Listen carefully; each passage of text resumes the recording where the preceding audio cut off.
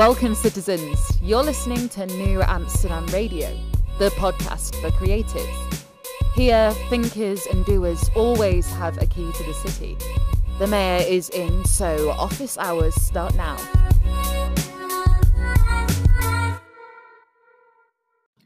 Welcome, citizens, to episode 101 of New Amsterdam Radio. 101. And for those of you who've been listening for a long time, you'll know that I arbitrarily made each season 25 episodes, which means this is technically the season premiere, season 5 of the little podcast that could. And I have to thank each and every single one of you guys for listening, for watching on some of the video version, sharing the show, and telling your friends about it. You know, I don't like to put myself all about ratings as much, but I will say the needle has been pushing after about, a year in lockdown. The rewards are coming in, reap what you sow and all that. That can be positive or negative. And so I want to thank you for that, being able to tell your friends about New Amsterdam Radio and getting the word out, helping other creatives to tell their story, to uplift each other, and hopefully you can extract some blueprint moves to your own creative endeavors. Like my guest today, Annabelle Guthers is a joy to listen to. Her approach to her craft is kind of fun and infectious. In fact, after my chat with her, I wanted to go back and look at everything I've worked on in the music space, in the comedy space, and see how I can improve it. But before I get to my talk with her, I just want to say this episode and all the other episodes are available at newamsterdam.com, KNEW-Amsterdam.com. Learn more about the show and all the other shows that I'm working on. And some of the bonus content, show notes are also available on Patreon. Be a member of the Boisterous crew and get access to show notes and uncut video and all that fun stuff by hitting up patreon.com/FlowBoBoys. That's me, FLOBOBOYCE. That's me. If this is your first time listening to the show, New Amsterdam Radio is a city, an entire city for creative people like you. Imagine that. The mayor, myself, the citizens, the workers, everyone else has a creative spark. And the idea is to connect each and every individual in that town, in that city, so they can have their ideas come to fruition. And you too can be a citizen of that by checking out the shows and supporting the shows and buying your own New Amsterdam t-shirt over at flowbito.threadless.com. Enough of me rambling. It's now time for my chat with Annabelle Guthers.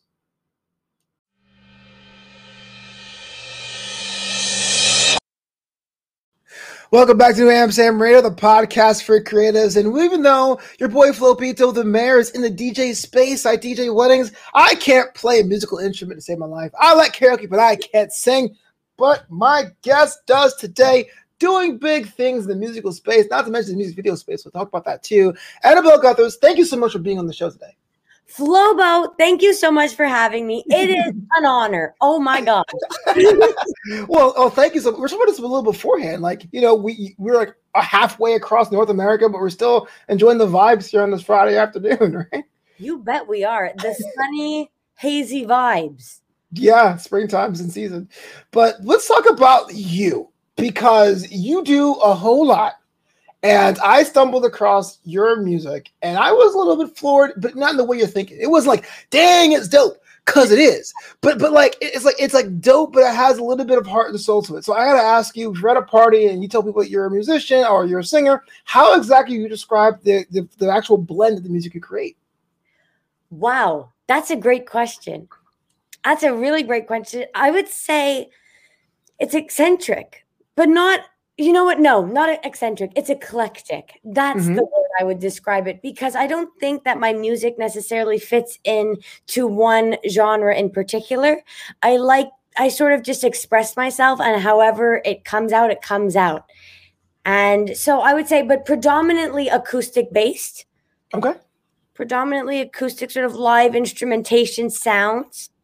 But definitely eclectic. It's a little bit of rock, a little bit of folk, a little bit of pop. I like to dabble. Yeah. Was this always a dream to be into going to music? You know what? Just being an accountant one day and then a song on the radio. You're like, forget it. You know what? I always loved music, and I was most drawn to just the stage. And then growing up, I didn't know what exactly I wanted. I knew my passion was music and performing. I also really enjoyed acting, just being on stage and connecting with people through song. But I wasn't really sure. After high school, I actually went into health sciences because I feel like I need something stable just to fall back on. And it was around that time I was writing a lot of music and I was performing a lot. And my mom's like, what would just make you the happiest? And I said, music. Like, I think if I could just write every day and perform, that would just like fill my heart with such joy and sunshine. And she's like, that is what you got to do. And so then I enrolled at Berklee College of Music online, and here I am now. Yeah. Was it like an immediate familial support, or was it kind of like, are you sure you want to do that? Like, how did that go when you're like, no, this is the path I want to take? Was it everyone on board? You had to convince them, had to pitch to them? What? I didn't have to do any pitching. They are the most, I have honestly the most loving and supportive family. I am truly blessed in every sense of the word. And so they were like, if this is what you want to do, then you have our support 100%. And I was like, then this is it. Yeah. Why Berklee? Curious.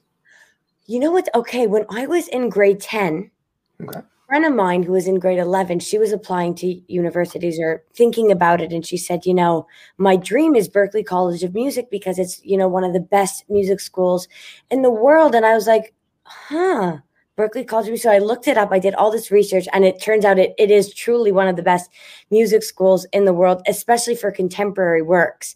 And so I was like, you know what? If I go into music, that's going to be the goal, is to get into Berklee College of Music. And oh my gosh, I have to say, they set the standard for like what music education can be.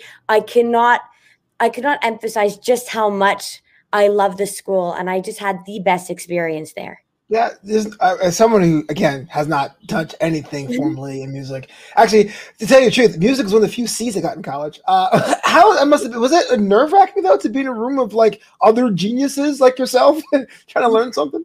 Yes, definitely. It's, very humbling experience because you just are exposed to so many brilliant people and just with extraordinary talent, and it's inspiring. And it just, for me anyways, it really inspired and encouraged me to just keep working harder and harder to just improve and better my craft. Mm-hmm. And so when you approach your craft, do you think of like writing for the song, writing for a feeling first? You hear a music piece first and write to that. What is the process for Annabelle? What is the process for Annabelle? Usually what is the process? Usually I feel like I'll have something that I want to say, like a story that happened to me, or even something that, especially now, since we've been in lockdown, I've been inspired from other people's work. So like movies, TV shows, things I read in the news. I'll feel like inspired by an experience. And usually I'll have a lyrical idea that pops into my head with a melody, and then I'll just sort of build from there. Okay. Yeah. And then after that, I'll sort of decide the key, and then I'll try and put together a rough arrangement to send to my co-producer so that we could really like flesh it out and make it as impactful and, sonically enticing as possible. Sure. Walk me through like the grind of it all, though. You are just writing something and the rhyme doesn't hit, or you try to hit the right note and it doesn't work. It's late at night. Neighbors are like, quiet down over there. Like, what does that feel like in the thick of it all? That's also that you have the questions, Flo. You have the questions. Flatter me. I try to apply. What Berklee says is they give you the tools. Like everyone has sort of the capacity, and then they just give you the tools to work through those challenges. I would say melodically is usually where I get stuck, and wanting to come up with something, memorable and something that lasts. I'm all about, trying to create timeless music, which is very, very challenging, but I'm in the thick of it. I just keep going. Sometimes if I'm really stuck, I'll say, I'm going to go to bed. Cause usually I find like my best ideas come at night. I'm like, I'm going to go to bed. I'm going to read this in the morning, see what's sitting right, see what's not, and just work from there and just keep working at it until I'm satisfied sort of with the results. And sometimes you just have to let it go and you're like, wow, this just didn't this just didn't pan out. Let's move on. Yeah, when you get to be famous, you get the box set. Like these are all the things I like gave up on. You know. Yeah. Well, I come from the stand-up comedy world, and that's, I guess, that's like the more thing I'm crafting in that way. And you said something that just hit me the same way. Timeless, right? You want to make timeless jokes. You want to make things that are funny after a week or so. But I do feel now there's a little bit of balance there. Like there is a little bit of a need to dimension what's going around and is happening today, but you still want to stand the test of time. I mean, is that like a challenge for you, or there's a needle that you easily thread? Like, what is your approach to keeping timeless music but still addressing the news of the day? Wow. I try and keep it, okay, this is just really personal taste. I try and keep it as honest as possible, but without using sort of like current terminology, if that, not terminology, but just like sayings, like those things, like let's say the term rad, you know, that's gone out of style. But it is. But I would probably not use that in my songs, just because I feel like, especially lyrically, I want to say something that will resonate today, that will resonate tomorrow, and could still resonate in 100 years from now.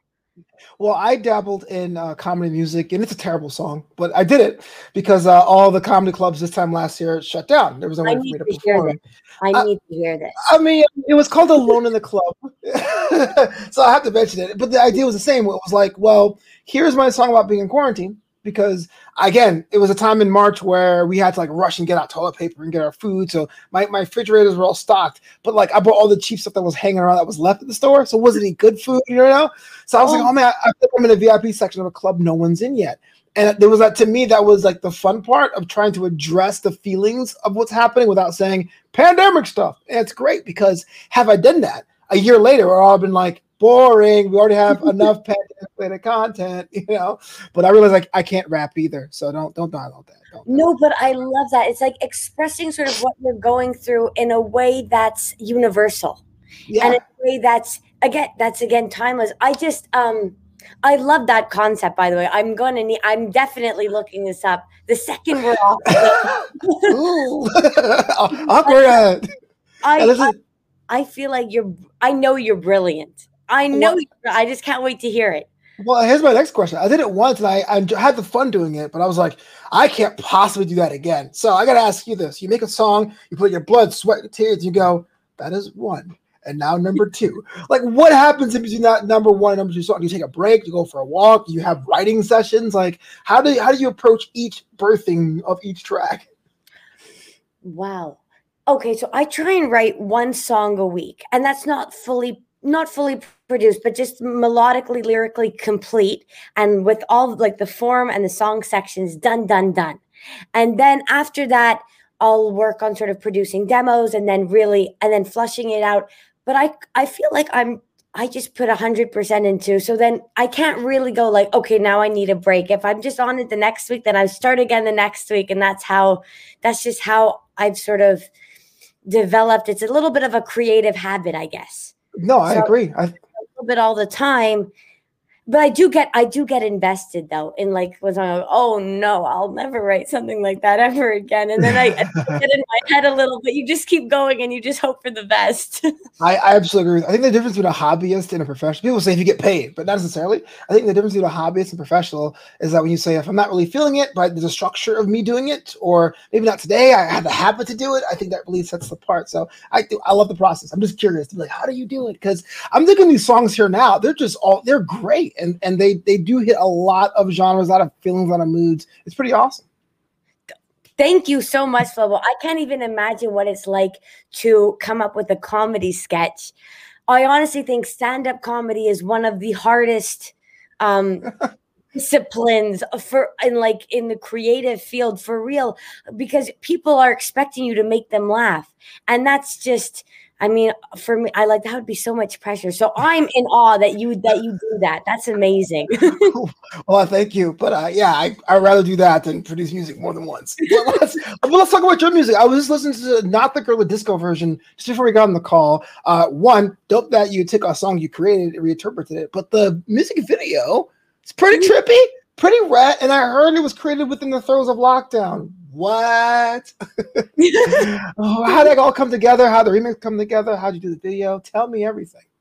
Okay, so funnily enough, Not the Girl Disco. So I have like an album version, which is more cohesive with the rest of that body of work. But the Not the Girl, the disco version was actually the first one that we produced. So it was when we were sort of trying to decide on the sonic palette for the record, even though it is eclectic, there's still a cohesion there. But at the beginning, I produced 3 songs in 3 totally different styles. There was Not the Girl, which was in this disco style because I had some funkier songs. And then I had Mountain Man, which was a previous release of mine, which was more like acoustic and folky. And then I had another one, which was on piano, and it was like a ballad. It's called Bloomer.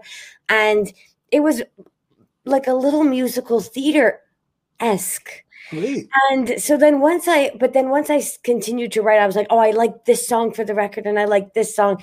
It became increasingly evident and apparent that we were going to go with the more acoustic sonic palette. So I was like, okay, I have to find a way for Not the Girl to fit in with the rest, because I loved the song and I felt like it had a place on the record.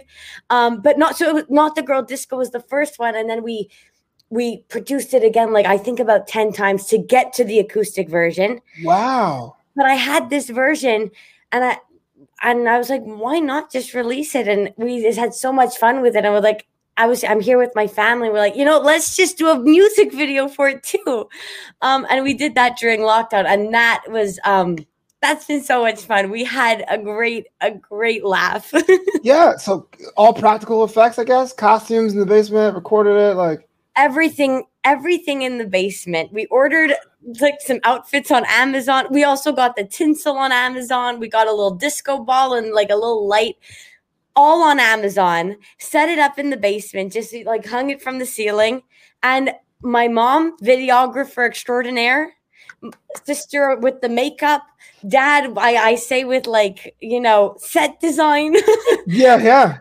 So it was just a great, I think, experience for all of us. We had a great time together putting it all together. Was it a one-day shoot or a weekend or a couple days? It was just on the weekend. It was just, so the parts of me were here, and then the other of all the men in the video, that was just I probably shouldn't reveal the secrets, but you know what, I will. That was all just Shutterstock clips. We sort of like conceptualized the video, and then we had just so much fun going through and saying, like, just putting together. It was all just in good fun. Just sort of showcasing all these guys who might have a little bit of an inflated sense of self, and we had the most fun. So here's a little bit. Yeah. So any more music videos in that format? Are we going to get mom and dad to come out with the set design and costume design? Or are they retired? Like, what's the work there? I think they're temporarily retired, but they might come out of retirement for. Heck yeah. We have some music coming down the pipeline, so they might need to come out of retirement. So we're gonna see. We play it all by ear. Absolutely. And now we're been in the springtime of 2021 and we survived 2020. What does the next 12 months look for Annabelle? I definitely have some new singles that I'm planning to release before the release of Loose Ends, which is my debut album, which I'm really excited about, a little bit nervous about, but really excited about it. And then I'm gonna keep writing music. I'm hoping, one day to be able to perform the songs live when everything opens up and it's safe for everyone, because obviously health is the number one priority. But hopefully I'll be able to perform those, and then I continue to write, and hopefully I'll be able to continue to do exactly what I'm doing, because I am just loving this, and I'm just so grateful for every second that I get to do this. Are you more at home writing, performing music videos? Like, when do you feel most comfortable on the process? I would say, I think writing music, that's where I really feel like, when you sort of get into like your zone and a flow. Yeah. I would say when I'm writing, I'm like, that's where I feel at home. And also really on stage, I've always felt, until I get on stage, I'm a bag of, nerves. But when I'm on stage, I really feel comfortable, and I really do feel like I'm at home. Absolutely. And I can imagine the concept of chanting your name, buying your merch, and the little lighters. It's pretty cool. Before this interview, I was perusing your social media, and I let your people know I am enamored with your hat collection. Let's talk about this. How many hats? How many designs? Put me on. You know what? That is so funny. I don't know. I don't know how many hats I have. I realized over the years, I've always been a hat person. Like even when I was 12, I had this marigold hat, like bright, sort of, that blend of yellow and orange. And it was the favorite, like my favorite piece of clothing I've ever owned. And that trend, sustains me. I love hats. I have probably, no, in that closet right over there, I have like probably at least 20. Yeah. I don't know. I just feel like a hat, if you're having a bad hair day, put a hat on. You have a pimple on your forehead, put a hat on. Right. I feel like a nice additional piece. Like it kind of just finishes an outfit. So I definitely have a number of different hats in a number of different styles. And that is that is hilarious. Very observant. Swag. I was like, okay. Fashion. I love it. Make it fashion.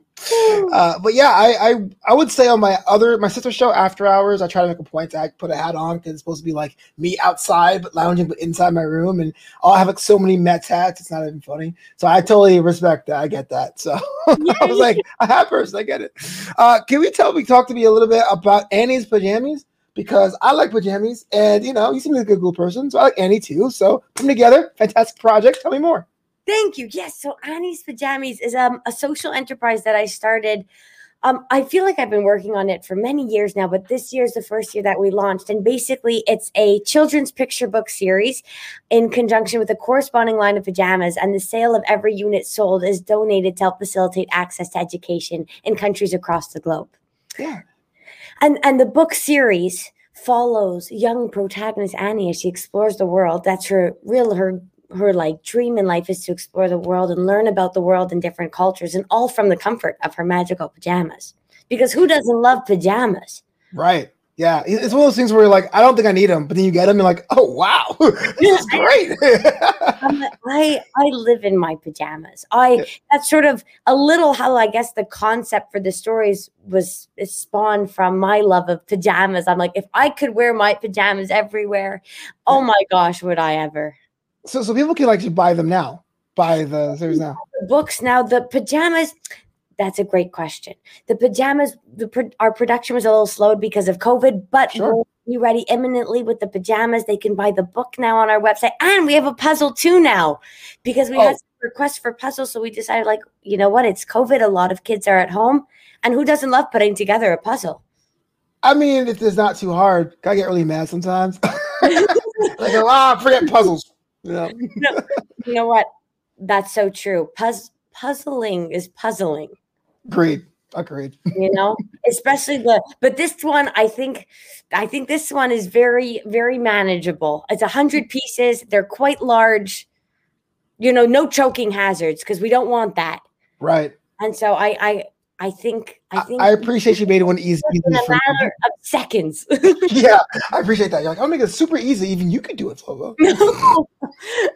You can do like a 10,000. I know, right? Well, I mean, as things start to, I don't want to say open up. I feel like I'm jinxing if I say that. But do you have like a bucket list of venues or things that you want for your career? Like, what you want to see yourself traveling in specific places, or just kind of like keep your options open? Like, what's the vibe? I'm kind of open to everything and anything. I think for me, one day the dream would be to, really the dream would be to perform at the Bell Center, because I'm from Montreal and that's sort of like our big, stadium arena. So that for me would certainly be a dream. I would love to perform also. This is me just feeling very, in the dream universe. There's an amphitheater in Verona, Italy, and that also would be one of my dreams to perform there. I had the opportunity years ago to see an opera there, and it was just, there's just something very magical about being in Italy and being in this ancient amphitheater with so much history and just experiencing live music in that space. So I think for me if I could ever one day perform there, that would also be a bit of a dream. Oh, fantastic. I've been to Italy once. I've been to Rome and Naples, and it does change you. You come back being like, oh, Italy is like this. You know? You used to be with a different person. Yes, and focaccia and everything. But I don't. Italian food. I fell in love with focaccia there, but definitely bombolini, or like their little donut rolls, like donut holes. So they're for breakfast. Every place had them. You're like, oh, bombolini, yay! Bombolini, I'm Italian now. Exactly. Bombolinis and Americanos were like my thing every day when I was over there. It was amazing. My gosh. Yeah. And the funny thing is that because the food is so fresh, I lost weight. I ate so much more, but I lost so much weight. Wow. We should all move to Italy. Done. That does it right now for us. We're going to Italy, y'all. Again, but I want to say thank you so much for coming on the show. I appreciate us hanging out with you, learning about your process and all that. Where can people find you online? Where can they see their hat collection? Where can they get Annie's pajamas? Here's a chance you just promote everything and anything. Oh my God, you name it. I'm on it. Instagram, Twitter, Facebook. I'm there. I don't even know what the handle, my handle. You know what? This year has been a real learning curve for me with social media because I was really not on it prior to all this. But yes, my handle, Annabelle Guthers, ANNABELGUTHERZ/Z. Z and Z. I realized that is Canadian. Z is American. So ANNABELGUTHERZ. Not to confuse anybody, but that is. You could also go to my website, AnnabelleGuthers.com, and it's all consolidated there as well. Oh my gosh. My parents are Caribbean, so I understand. It's all British colonies. I get it. But I was like, Zed? Oh, yeah, Zed. What up? That in the Z. Great. And I hope people get to follow you and hopefully they can interact with you as well. Is there any way you have hangouts or do you respond to comments online? Do you have live streams? Anything like that? You know what? I'm inspired now to do all those things. I'm so learning with, I'm such a newbie, but I'm learning and I will do all the hangouts and the lives. So I love that. Yes. Say yes, figure out later. I love it. That is DIY to a fact. Yeah, we can do it. No problem. You know what? It can be done. Anything can be done. It is achievable. That is the most inspiring thing I've heard all week. You know what? That is, I can't say that's actually one of my heroes, if not my ultimate hero, Dr. Tara Trent. She is the epitome of all that is possible. You gotta look her up because that is her catchphrase. Tina Gona, it is achievable. And if you read her, if you read her story, you'll see anything and everything is achievable.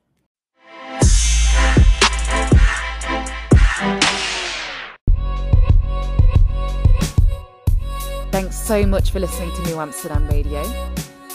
Learn more about the show at newamsterdam.com. That's KNEW Amsterdam.com. Until next time, this city is yours.